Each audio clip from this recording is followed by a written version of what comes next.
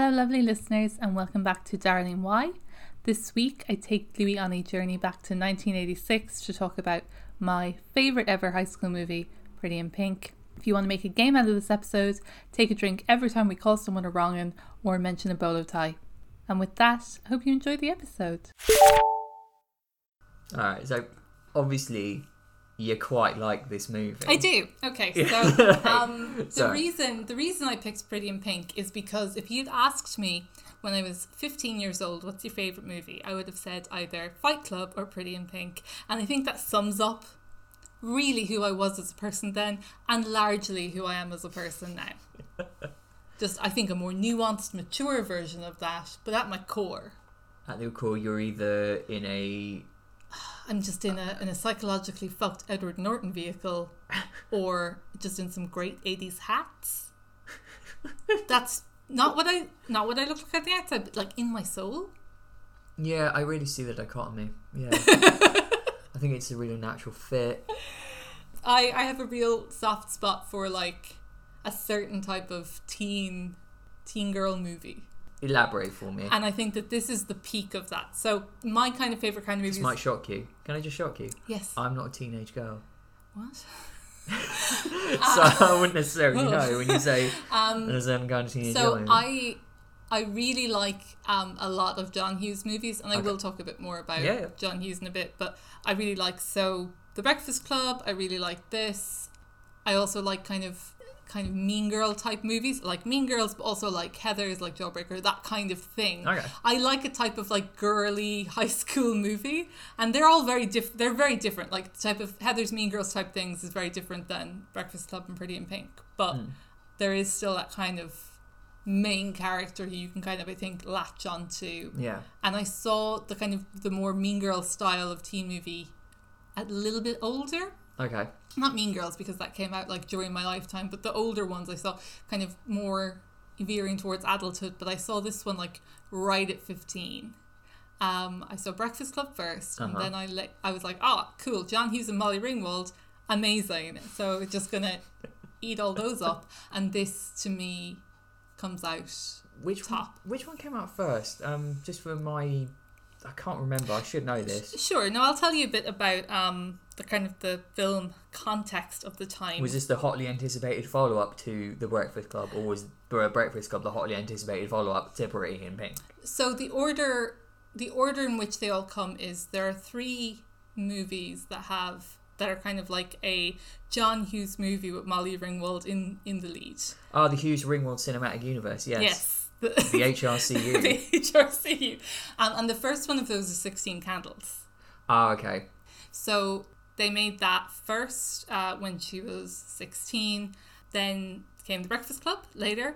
And then finally came Pretty in Pink. And then that was their last movie together. Okay. And she's been called, even she kind of accepts this, there was around this time she was his muse. Because he was doing casting for Breakfast Club, saw her headshot and wrote 16 Candles. Okay. He was like, this is a movie about the girl I imagine. I just see this headshot.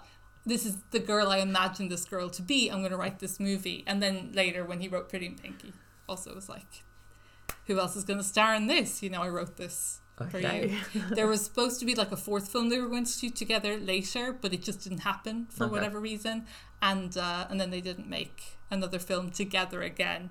For context, it's kind of important to think about like who John Hughes was in terms of what he meant for cinema, just to kind of lay the stage for what kind of movie this is. Like, I know a bit, but you definitely know more than I do. Yeah. It's been a large part of my teenage movie watching years, just really rewatching a lot of John Hughes movies, which kind of explains why there's a real big chunk of cinema that until maybe the last 2 years I've just never seen, because I was watching Pretty in Pink over and over and over again. The entire over of 1980s cinema was just John Hughes. Did John Hughes write it? No, I don't care. But that's still a really big chunk of 80s cinema. So he's really famous for obviously doing that kind of teen movie thing, and that is what I most strongly associate with John Hughes. Certainly when I was 15 and even still now, like if you said to me John Hughes, I'd go Breakfast Club, 16 Candles, Weird Science, He also did National Lampoon's Class Reunion was his first movie ever. Oh, okay. And then he also did National Lampoon's Vacation. So he also had this other kind of stream to his work, which was like doing things with National Lampoons and largely John Candy. So he isn't just a teen movie guy, but he's just very famous for doing it really well, I suppose. Just to kind of contextualize some other stuff that he did that's really notable, like Ferris Bueller's Day Off is another really famous one. He did Planes, Trains and Automobiles.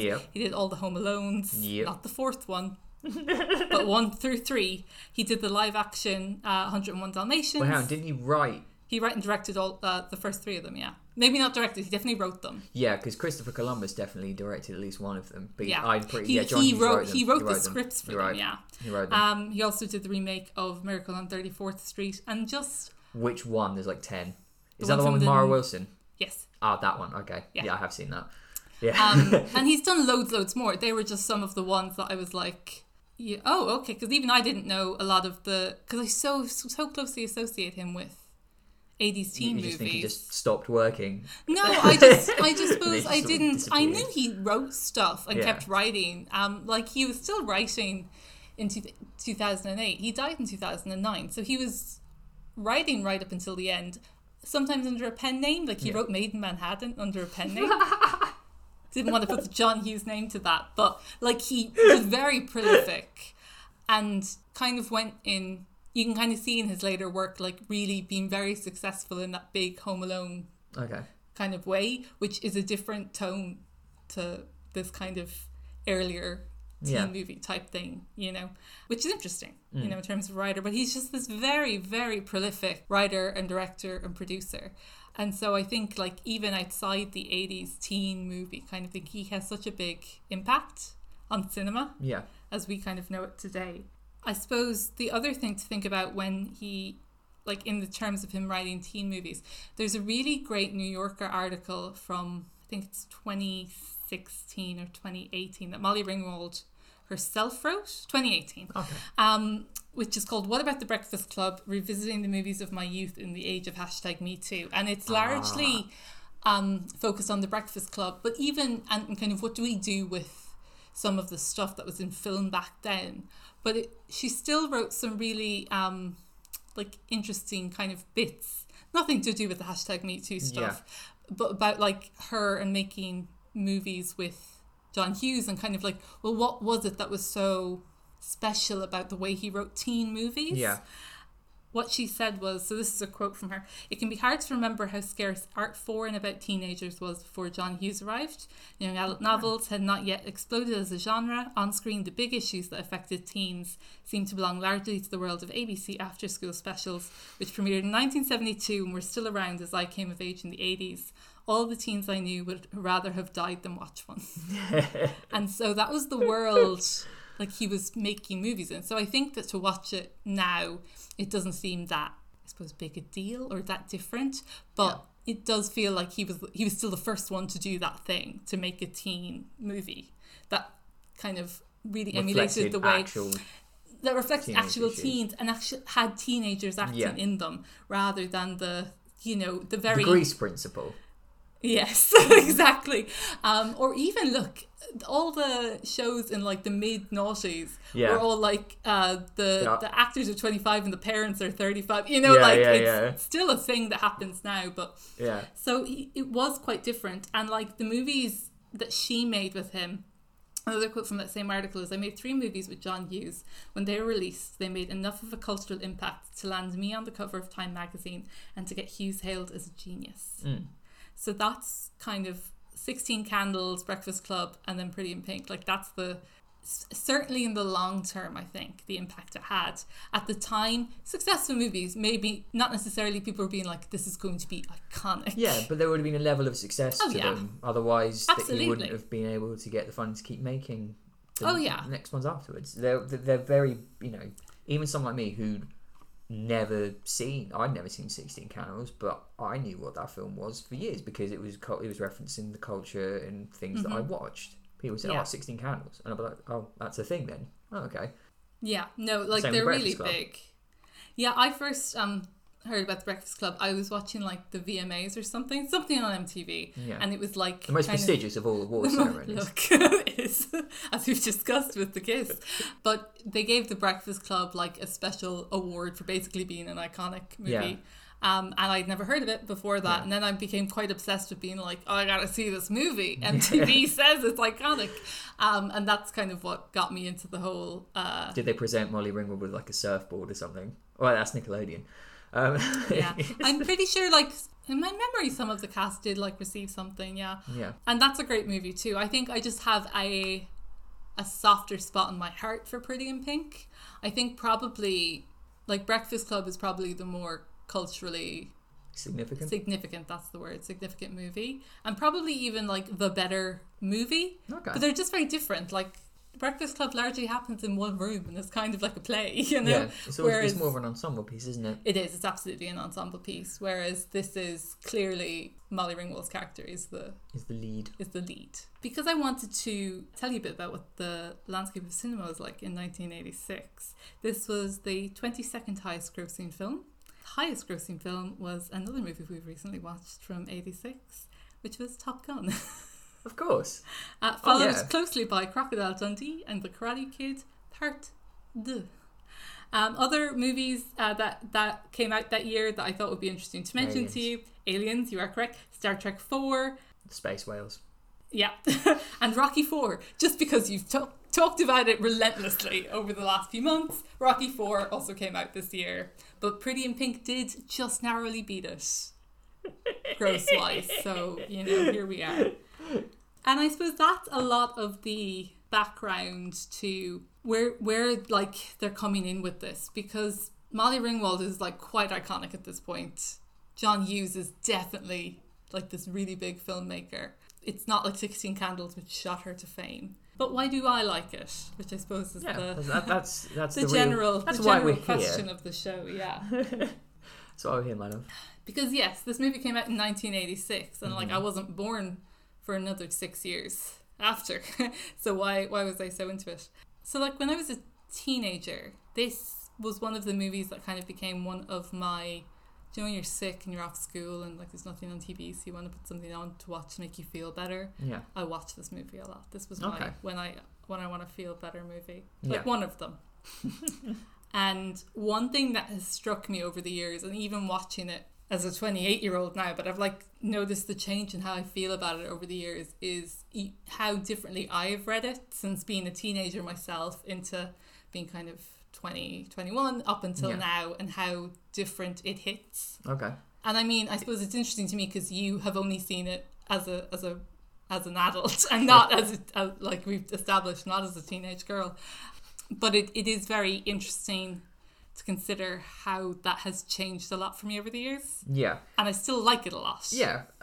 I was going to ask you, are you referring to how you feel about certain characters or the way that certain relationships between the characters are portrayed? Yes. Yeah, I mean, the movie is largely the relationships between characters and how they're portrayed. Like, what I mean is, like, if you're a teenage girl, you look at it from one perspective. Yes. You think certain characters' actions are, you know, good or bad, but then as you get older, you might think, oh, I understand this character better now, or I didn't relate to that character before, but I kind of get where they're coming from now. Yeah. That's something I have with films that I liked as a teenager. That's something I think a lot of people have. I just thought, is this the same for you in the case of this movie? Yeah, and I think that the two main things that are different are, one, just broadly, so the movie is quite like heightened. Yes. In terms of yes, it's very heightened. I was going to say it's very like, with the exception of Molly Ringwald's character, I think pretty much all the characters are like fairly one-dimensional. Like, and that's not necessarily a bad thing. They just kind of fit in their role. Yeah, they they're not nuancing themselves out of the role. They're just, she's probably the most complex character in it, and she's the lead. Yeah. So she's the space to be the most complex character. But everyone is kind of like in their role, and they're not going to deviate from that. And everything is very heightened over a short space of time. People have everyone's in love. No one's just like, I fancy you. Everyone's, oh, I love you. We've had 4 conversations. Yeah. You know, like, and I'm... Especially rewatching it now, I really noticed that this time round, that kind of real heightened sense of but that makes sense. Love and hate. I mean, as a teenager, I think that is what we're like as teenagers. Yes, that's what it's portraying. I mean, I think it is still like over the top. I think teenagers are still more grounded than that, but it's interesting to me how, as a 15-year-old, I was like, yep, that's a perfectly realistic portrayal of how relationships should go and how love is. And now I'm like, yes, the teenage lens.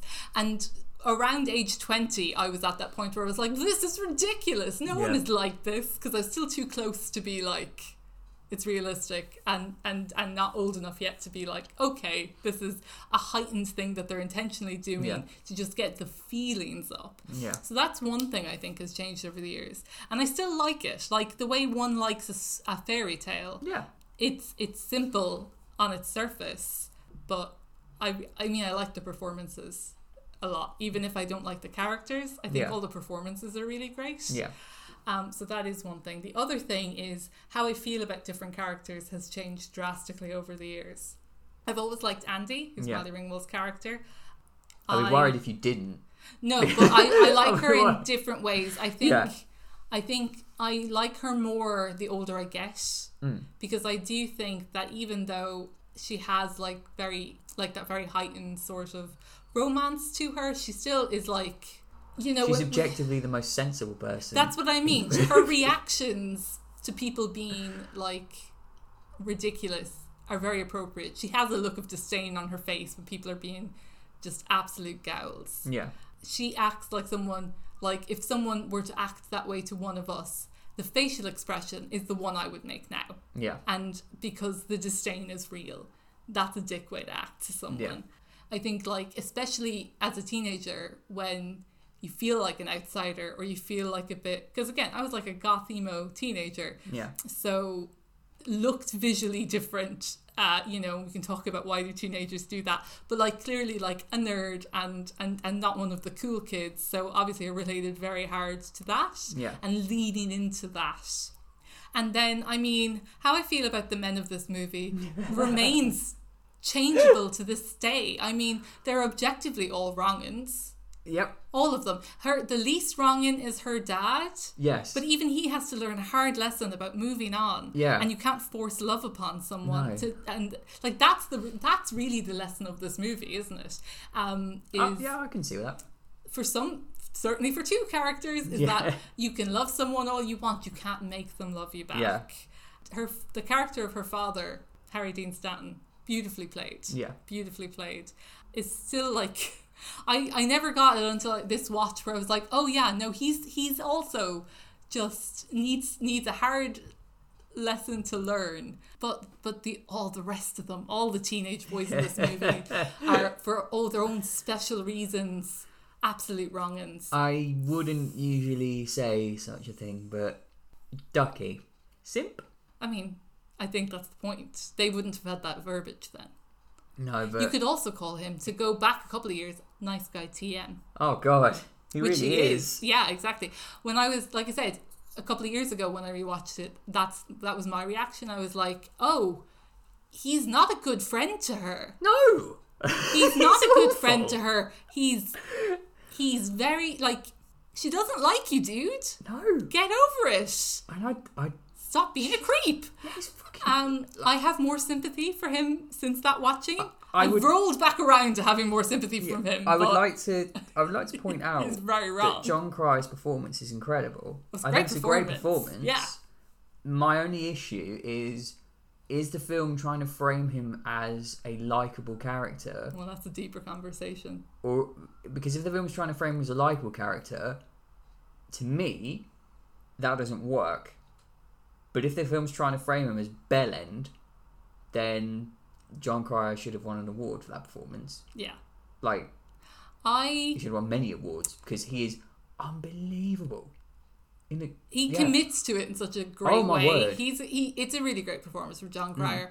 And I have so many, of all the characters in this movie, I have such complex feelings about the character of Ducky. And maybe I should take you on a timeline of it, honestly. So when I was 15, my first... Did you see yourself in him? Oh, well, absolutely. Or did you have a friend that was kind of like that? Not no, if anyone... you, but to someone else you knew. No. Look, I knew a lot of people like this. I could see some of myself in him as well. And I was like furious the first time I watched this movie. And I was like, why did she not end up with Ducky? Now, again, Louis, I was 15. I was 15. People's brains aren't fully developed till they're 25. So let's take that with let's keep that context. I was furious. Because I was like, this is what love is, man. How can she not? Because I was 15. And clearly had not learnt the societal lesson that just because you love someone doesn't mean they should love you back. Yeah. Which I think is a lesson all children must learn along the way. Every single one of us are guilty of that. Yeah. And that's just the reality of growing up.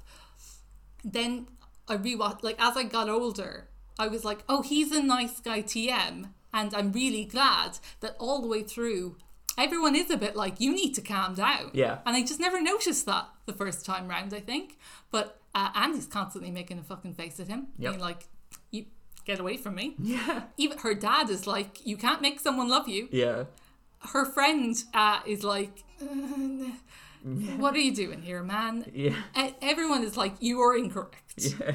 And I was like, oh, he's gross. I'm glad she ends up with Blaine.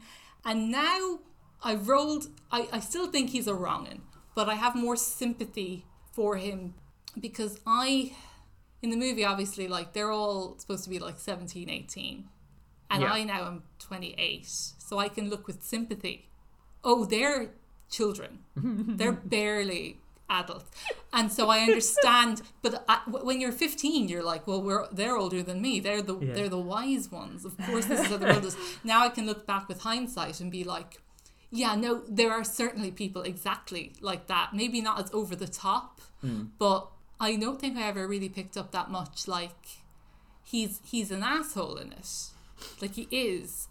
But he's like that because he's leaning into being a weirdo. Yeah. So other people can't call him out in that. Much like an American Vandal. To make a cross-episode callback.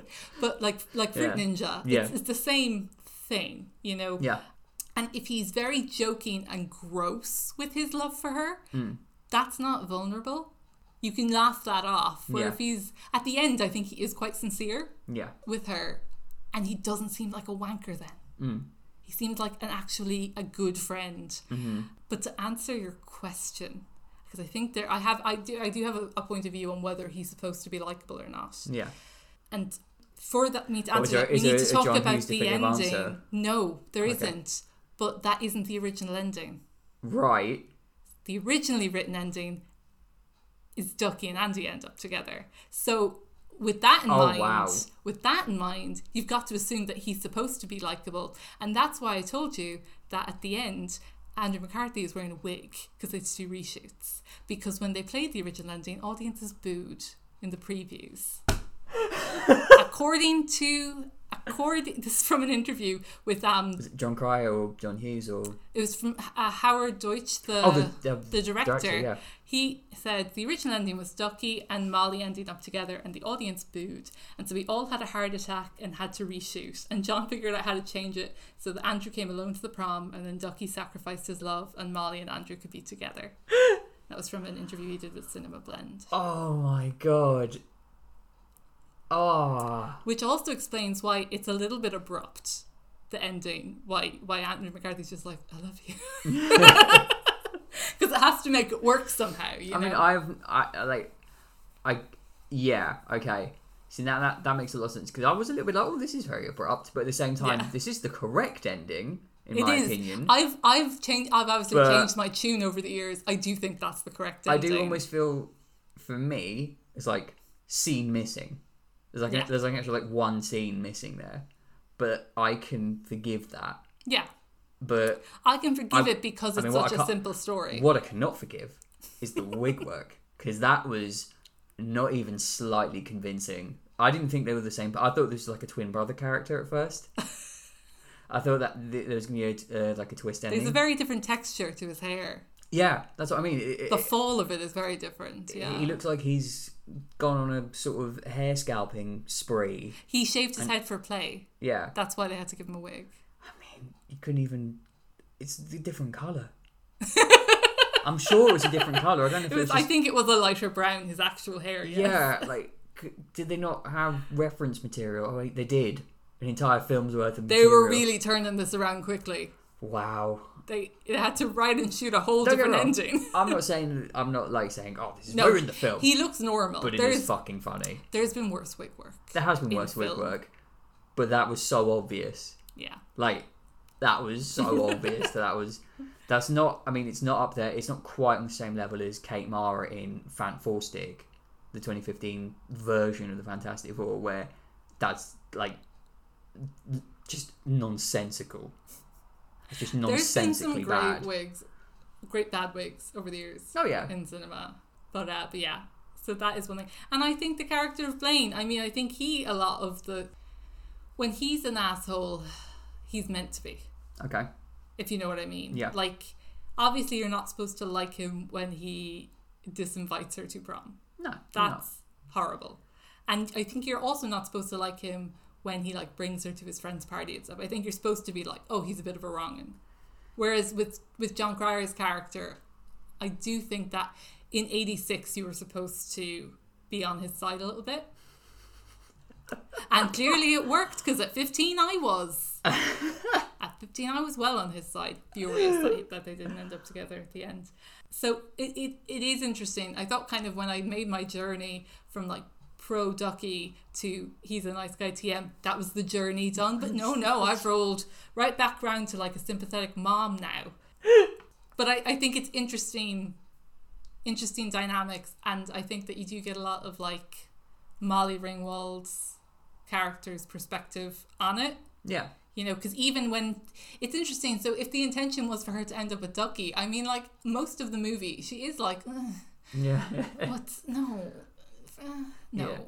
And he is a bad friend to her all the way through. Yes. Like, you get that, okay, they've been friends since they were children, and that's probably why they're still friends, even though he is being an ass. Yeah. She doesn't really seem to have any friends at the school that aren't him. She has that one friend who got her in trouble in gym. Oh yeah, I completely forgot about that. And she has her boss in the shop. I completely forgot about the friend from the... Oh, sorry, that's really bad of me. She's only in like 2 scenes, it's fine. Yeah, but like... Yeah, like, I just get... And she hangs out in like the back of the school with all the other kind of new wave and punk kids. Yeah. They're sitting there listening to their new wave. Oh, look, you replace... Post-punk. You replace... those bands with just like System of a Down and Slipknot, and that is my school experience. So let's not even joke as if there wasn't a place in every school for just like the weird alternative kids to congregate and hang out. We were sort of spread everywhere. It depends on the year group. Anyway, my school was so small that it was literally anyone who listened to metal, you're in that corner essentially. You get to hang out by the railing. You get to hang out by the stairs. That's where you get to hang out. I know you're a big fan of James Spader. Are you gonna? I know. I later became a fan of James Spader. Like, I wasn't aware. I saw this movie so young that there's lots of actors that I didn't connect that they were the same person. Yeah. Until I like went back with older eyes. So James Spader, for example, saw him in lots of other stuff. His hair is feathery glory, right? And he looks like he's come out of an audition to be in Duran Duran. Oh, truly. There's one point when he's wearing his full white linen suit, and we will talk about the looks in this movie. Yeah. But he's not wearing socks. I think that's important. No, he's not wearing socks. Just wearing shoes. When he's having a fight with Ducky, he's definitely not wearing... That's what I mean. Yeah. Which is a popular look now, the whole weird shoe. A lot of this has come back, which I think is interesting. But James Spader is, the villain of the story, I suppose. There's no villains in these kind of stories, but he is like just 1000% is a gowl, no redeeming features to James Spader's character. See, when I was just watching this, I got the impression almost that James Spader's character, he was playing it like the character was like way older and was just over this shit. He was just using everyone for his own hedonistic desires. I mean, I get that. Like that's That's the character, but he's the same age as them. That's the thing. He's the same age as them, but the way he portrayed it, the way he played it, he was playing it like he thought he was. Is actually a very clever portrayal. Yeah. Because he's trying to give the impression of being like some sort of like sophisticate. Yes. Almost. And it's great, like, another great performance. Like, mate, you're a child. Yeah. No, but that's it. The movie is just to the brim with excellent performances. I could almost see his character morphing into Patrick Bateman. Oh yeah. Like there is that one shot near the end where they're like panning across his face, like making eye contact with Andy, and it's like, oh, he is going to murder her. Like that's what that look says. I expect him to start talking about his fucking moisturising routine and doing 1,000 push-ups and 1,000 crunches before work. And his beautiful business cards. Yeah. It's beautiful. He was going to get a reservation at Dorsia. Yes, exactly. Yeah. But that's, again, in that very stereotypical way, he is that sort of yuppie Patrick Bateman rich boy. Yeah. And plays it very well, you know? The other, just because I said there's lots of actors that I didn't realise they were who they were until later. So Ducky, again, was my favourite character at age 15. Saw this movie like 10 times. And then one day, my friend was like, you know, it's Alan from 2.5 Men. And I was like, I'm sorry, what? Because I hadn't connected those two things together. And of course I'd seen 2.5 Men because I was alive at that time and had television. And I just didn't connect. He has the same face. John Crye's face has not changed necessarily. Never connected the two. And then I just couldn't unsee it. Every look in this movie is a sensation. Yeah. And I want them all. Ducky's meant to, like, I'm guessing Ducky is living in thrift shops. Yes. We've got to assume. He doesn't have a bed frame, Louis. Yeah, he doesn't even have parents. He doesn't even have a box spring. Does he have parents? Who knows? Because I get the impression that he does not. He's just squatting, like. He's, like, literally. Something horrendous has happened to this young man. Who knows? Something genuinely, like, because he doesn't, I don't think he even mentions family. Unless I've misrepresented. No, I don't think he does mention a family at any point. Yeah. The way I see it, he lives in some sort of squat, flop house, whatever. He doesn't have he doesn't have a bed frame, which is... He doesn't have a box spring. Doesn't have a fucking... He has jack shit. He's a mattress and a graffitied wall. Did he graffiti himself? Who knows? Yeah. Who knows? I'm still... Sympathy for Ducky. How dark is this guy's origin? Like, exactly. Like, give me that prequel. If you're going to reboot anything, give me that prequel.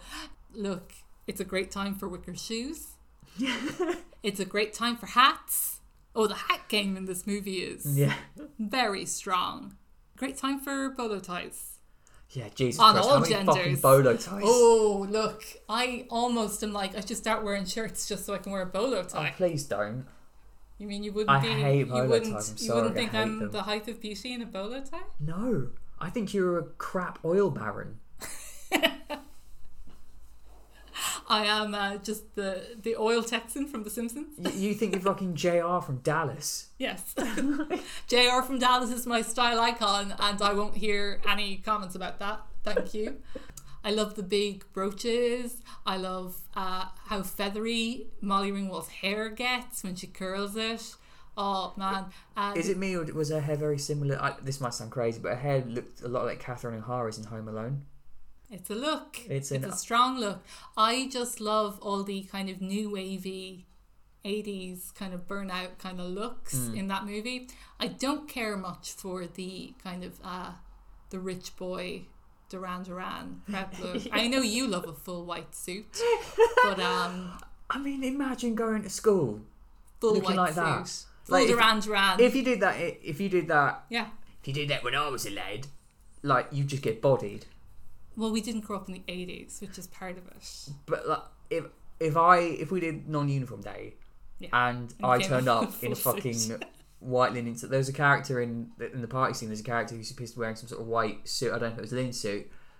He was wearing that, and he seemed to be wearing like a green t-shirt.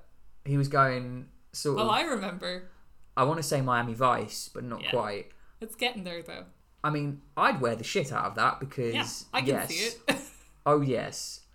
But if I would dress like Andy. But if I wore all that to a non-uniform day, I would get fucking bodied. Of course. I would get absolutely destroyed. But that wasn't like the rich look of 2006, Louis. can't remember what was fashionable in 2006. I was still wearing fishnet wrist things on my hands, hand warmers, to school with my navy uniform. Look, I can't remember what was cool then. I don't know what's cool now. But like, clearly that's the height of fashion. Yeah. in 1986. Yeah. But yeah, just a lot of billowy pants.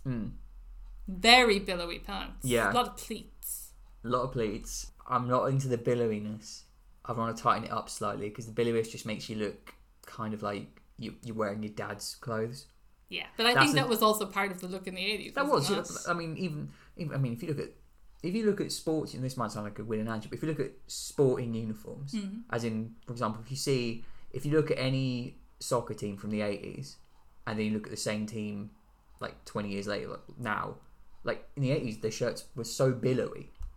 Up until about 10, 15 years ago, football and soccer shirts were so billowy, they looked like they were gone into their dad's wardrobe and taken all the clothes out of it. Oh, that's fun. Oh yeah, I like that. Yeah, even at international level, like it's just like, and that was the level of billow. That was the level of like just excess sort of. I remember wearing fucking sporting uniforms at school, and yeah, they were billowy as shit. I remember wearing the rugby shirt, and it was just like hanging off me. And yet, when you look at the outfits of like the kids from the wrong side of the tracks, as it were, very little billow. But you know, I have a suspicion. Sharper. But you know why that is? Fabric's expensive. And do you know what you need for a billowy piece? A lot of fabric. So you're saying that billowiness is a flex? Yes. A powerful flex. As in the Victorian as in any historical era where you're like, look at this massive skirt. Do you know how much fabric went into this skirt? You can tell I'm not a history of fashion guy. So you can see how big my hands are being held out to you right now in this audio medium. Yeah. The big old skirt. Oh my word, they're so wide. Think of a ball gown, Louis. You've seen a ball gown before. I have. A lot of fabric. Only rich folk can afford that. Of a fine linen, as in James Spader's suit. Come on. I mean, and there is something very likable about James Spader's evil character. He's very small part in this movie, but not to harp on. Oh, he steals every scene he's in. That's it. He's not that big a character. Like, he's just Blaine's friend. Yeah. But he's just iconic. Oh, yeah, it's a highlight of the movie for me. Yeah, as he is in every movie he's in. I loved every time he was on screen. I was just thought, this is joyous. Every movie. But I mean, like, he's going back to my comment that all men in this movie are trash, which they are in their own special ways. There is, like, obviously the answer to who's the most trash is James Spader, but because he's very upfront about who he is, part of me is like, is that do a I hustle? respect it more? Do you have to respect the hustle? He's just very he's not lying, very truthful about what he's about, his priorities. He seems to be drunk most of the time he's in a scene. He's playing it almost elegantly wasted. Very elegantly wasted, but he can still capture that kind of blurriness behind the eyes that a drunk person who's trying to be real cool has. Yeah. A masterclass of acting drunk. Overall, I think, like I said, it's a very simple story, and I mean, I think if it was to be written today, there's a lot of things that would probably be changed about it, because maybe it's like some of the characters are almost too simple or too in their it would their probably roles. be longer. I think that's the main change. I think it'd be longer, to the way films give it are more made. Space, I wasn't, when I watched it, I wasn't gonna say, oh, this film needs to be 30 minutes long, because I get what it was trying to tell. I'm stunned at this, that someone hasn't tried to remake this. I can't remember what interview I read this in. Or is there some sort of real... No, I think just Molly Ringwald doesn't really like the idea. Now, obviously, she's no control over it, but I know she doesn't see the point of remaking movies that are considered classics. I read that Hollywood Hollywood doesn't believe that. But I don't necessarily think... Like, I think it would be strange to remake... in the same way it would be weird to remake Home Alone. It would be. It'll happen, but it would be weird. I think you can more easily make it than this, though. I think there is a reboot happening. How? I was also going to say musical.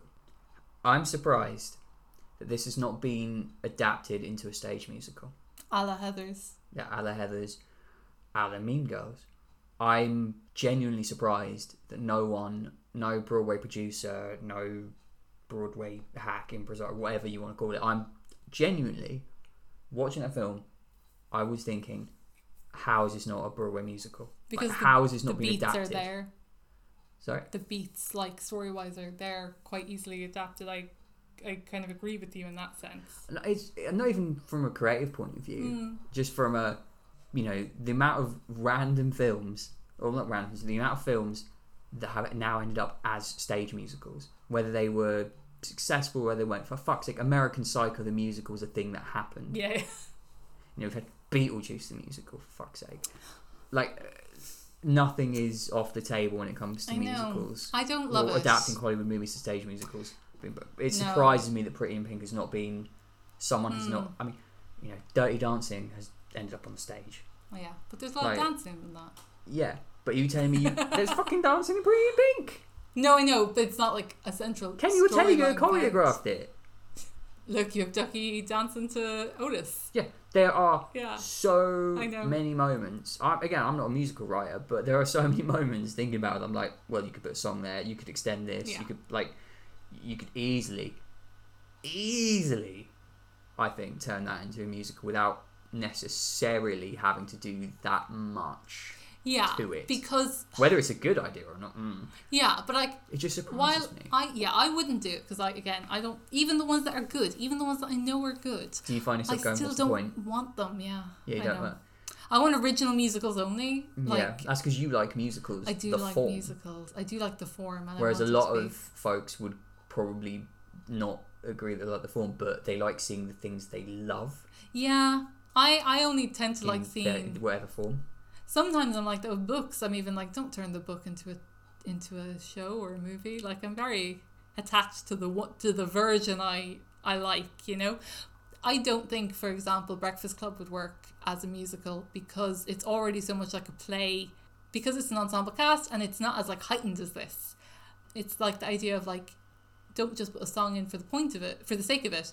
Put in a song because you're too emotional to speak now. See, I agree with you that the Breakfast Club wouldn't work as well. Whereas this might. Breakfast Club would only work if you write scenes where they're not in the same room. Yeah. As in they're in a different room. What my point was, I'm surprised that no one's not tried it, because mining old stuff for new musicals is a thing and has been for a long time. I'm surprised we haven't got to them yet. You could do Breakfast Club as a stage play. Because you could just have it like you could do it as a stage play. Oh, I don't think you should, but you could. But they won't do it because it's not profitable as a musical. The money's in their music. I know, yeah. The money's in their music. That's the crowd pleaser. Like, I don't know, is Pretty in Pink 2, has the boat passed on that yet? I don't know, because I've always been obsessed with it, so I don't know what the rest of the world thinks about it now in 2021. But like, you could. Again, I don't want them to, but yes. It's very easy to set up each of the characters have such a simple, this is who I am, this is what I want, I've now changed by the end of the movie. We've all changed by the end of the movie or the musical. Ta-da. So in that sense it does work, whereas you don't have it as direct in kind of some of the other ones. But I don't want them to. I'm a musical purist. The other thing I wanted to mention to you is, have you ever heard of another John Hughes movie called Some Kind of Wonderful? I've heard of it, but I've never seen it. Yeah, it came out the year after this, and it's essentially the same story. What? So, who's in it? I can't even. No one in these movies. Okay. One of the female leads is Mary Stuart Masterson. Okay. And Leah Thompson is the other female lead. Can't remember the name of the male lead because I'm the worst. Editing Kate here, just jumping in to say the male lead of Some Kind of Wonderful is Eric Stoltz. Now back to the episode. But it's essentially the same story with the genders reversed. Okay. So you have a male lead instead of Molly Ringwald, and he has a female best friend who's in love with him, and he starts dating a girl who also is kind of like in that richy kind of club. And it's not as famous, I don't think. It's not as lauded as a movie like Pretty in Pink. And the ending's different because he ends up with the Ducky parallel. All right. He ends up with his best friend. How interesting. And it really works. Right. Because she's not a wanker. Oh, okay. It's part of it. She's in love with him, but not in the same way that Ducky's in love with Andy in this movie. Do you reckon he wrote it deliberately as almost like a do-over? Yes, absolutely. That's the thing. Like, I'm not sure if he's ever said that, but that's the assumption. Is that because he wrote it straight away afterwards and was like, well, I wanted this ending, so I'm going to write it with this ending, you know? And I think one of the reasons it works is the characters are much more nuanced and it gives them space to be actual kind of more... They're more people rather than archetypes. Mm. And it really does work. And it probably is, I think story-wise, probably a better movie. I still love this more. This is more... I've said it before about like bands. I really love a heightened emotion. Yeah. Love a heightened emotion. You're not into like staring at the floor. You know. Thank you for that shoegaze impression. It was beautiful. Because that's what you just did. I love a big heightened emotion. And yeah, maybe like it's part of the reason why I like musicals even. Mm. I like when people's emotions are too big for their own boots. I don't know what I was trying to say there, but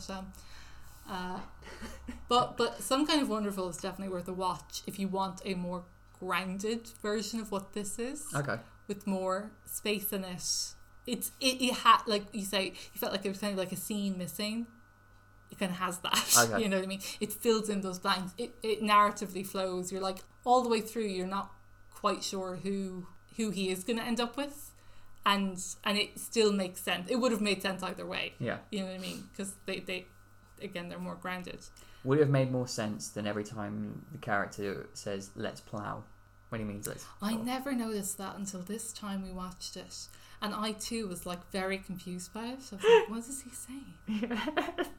Why is he? Because maybe as a child, I was just like, because I don't think that's something people say as much in Ireland, or certainly they didn't when I was a teenager. So I was like, oh, that's just a weird thing he says. From context, I get he means let's go. But it's weird when he says let's plow, because I'm like, he's so gross sometimes when he is like, you know, can I rest my head on your lap? Yeah. So it would make perfect sense for him to also be like let's plow in that sense. But I mean, I see that, and I just think, is he referring to, are they going to go and like get some crops from the ground? Are they preparing for a harvest? Kids. Exactly. They're not going to farm the earth. Exactly. So just like, why is he like? It's just such a weird choice. Because if he had said it once, I probably wouldn't have even brought this up. The fact he says it multiple times, it's his thing. Like it would appear. I have to. Like, Ducky's such a fucking odd character. Yeah. I feel like I could do a 4-hour podcast trying to psychoanalyze him. I could conservatively talk about Ducky for hours, because like I said, even my journey and my feelings about the character have changed so drastically over the years. I feel like there's a part of me that kind of wants to see a buddy cop movie between him and Blaine, where they both end up somehow as police officers and they have to solve a variety of crimes. I don't know. In this scenario, has the character of Andy just like disappeared off to some other city? Like she took her scholarship and went. Yeah. Fair she enough. completely disappeared in this scenario, but it's just I just get shit buddy comedy vibes between, if I put you put those two characters together, they solve crimes. They're the an chief odd gets couple. upset. Yeah. You know, Blaine's the star of the force, but Ducky's a loose cannon, but he gets the job done. I mean, he is the loose cannon. Yeah. Damn it, Ducky. You know, all that sort of thing. He's such a gal throughout the movie. And I love it. I mean, like, just big emotions. In the same way that, like, you know it's wrong to, like, lash out and fight someone. Yeah. And if you, as someone in your 20s or 30s does that you scene. are wronging. You are incorrect if you lash out at someone physically. But you understand in the context of a high school movie. Yeah. When your feelings get too big, you gotta have a tantrum of some kind. Yeah, that fight scene was delightful because it was so pathetic. And that's how it would be. Yes, that's what I mean. I don't mean exactly. That's that's what I mean. Yeah. No one in a high school ever knows how to fight properly unless they're actively learning martial arts. Yeah. In which case, then I'll allow it. Yeah. Well, the last thing that James Spader's character is going to be doing is learning how to fight, because as far as he said, doesn't need to. He can buy a bodyguard. Yeah. Ducky's unrefined fighting style. It's just throw myself at this much larger man. Just get the absolute shit kicked out of me and then run into the night. Which I loved. I was like, look, don't let the teachers catch you. Just keep running. Run out of that school. Take the prom poster with you. And just to give a big shout out to Annie Potts' character, because she's a dream throughout that whole movie. Would you have a sort of like the wise older sister almost? Yeah, like not quite the mom stand-in, because she's still younger than that, but the adult you can turn to for advice. But she's also completely loopy. Yeah. Some great fashion choices. Every scene, completely different from each other. Yeah. Do we see a real hair? No, I'm pretty sure most of that is wigs. Yeah. Like intentional wigs. What a lovely prom dress she gives to Andy, who then cuts it up. It does some sort of... I would make the argument that every character Andy, in the this ultimate movie... seamstress. Every character in this movie is a wrong-un, and Andy's crime is what she did to that dress. I didn't ask you about it because I didn't want to, only because I didn't know if you were going to be like, oh, that's the most beautiful dress I've ever seen, or you can be like, that dress is foul. You definitely. I wanted to have a waistline. I wanted to have a waistline, and also. Oh, it dropped my jaw when I saw it because I just thought, I'm sorry, what is this? What is this homunculus of a dress that you've brought before us? I've just jammed these two dresses together. Yeah. Like whatever, the dress your dad got you, not great. It's like obviously. The clothing equivalent of the island with Dr. Moreau. Yeah, but just wear Annie Potts' dress. It was perfectly lovely. Yeah. It's a lovely dress. You would have been pretty in pink. Yes. I mean, I get the idea of having to have her in something that is kind of like alty, you know? Yeah. And it has been established that she makes the clothes. But like all the rest of the clothes she makes she's a quality seamstress. She's a quality seamstress. But like the rest of the clothes she wears in the film look nice. Yeah. Like they do. Yeah. I just look. I think I used to hate the dress a lot more. Yeah. Than I do now. Maybe it's because like a loose draping dress is much more in now, so my eyes become accustomed to it. Yeah. I don't know. But like she ruined such a nice dress. Just it's the only look I don't like her in the movie. Yeah. Her hair is great in that though. You love the hair. Yeah. And look, I know you said you don't like a bolo tie, but Ducky's big brooch bolo at the end is such a big brooch, Louis. I still think a giant absolutely blue ludicrous. Gem. Come on. Oh, no. Give me that giant blue gem brooch. You would not catch I'll me just dead. pin it on this t-shirt that You I'm wouldn't wearing. catch me dead in a fucking bolo tie. I mean, I don't think I would also like you in a bolo tie. What about me in a bolo tie? Hard pass. Denied. Here's the question. I'm going to wear the bolo tie. I'm going to shave my head. Right? I'm just picking things I know that you would hate. So. I could deal with one of those things just fine. Both of them together is just demented. I must find the third thing that you hate so I can really make the trifecta of the look I'm going to sport around the house for the rest of this pandemic. What are you going to talk about for the next episode? Alright. Next episode, we're going to stay in the 80s.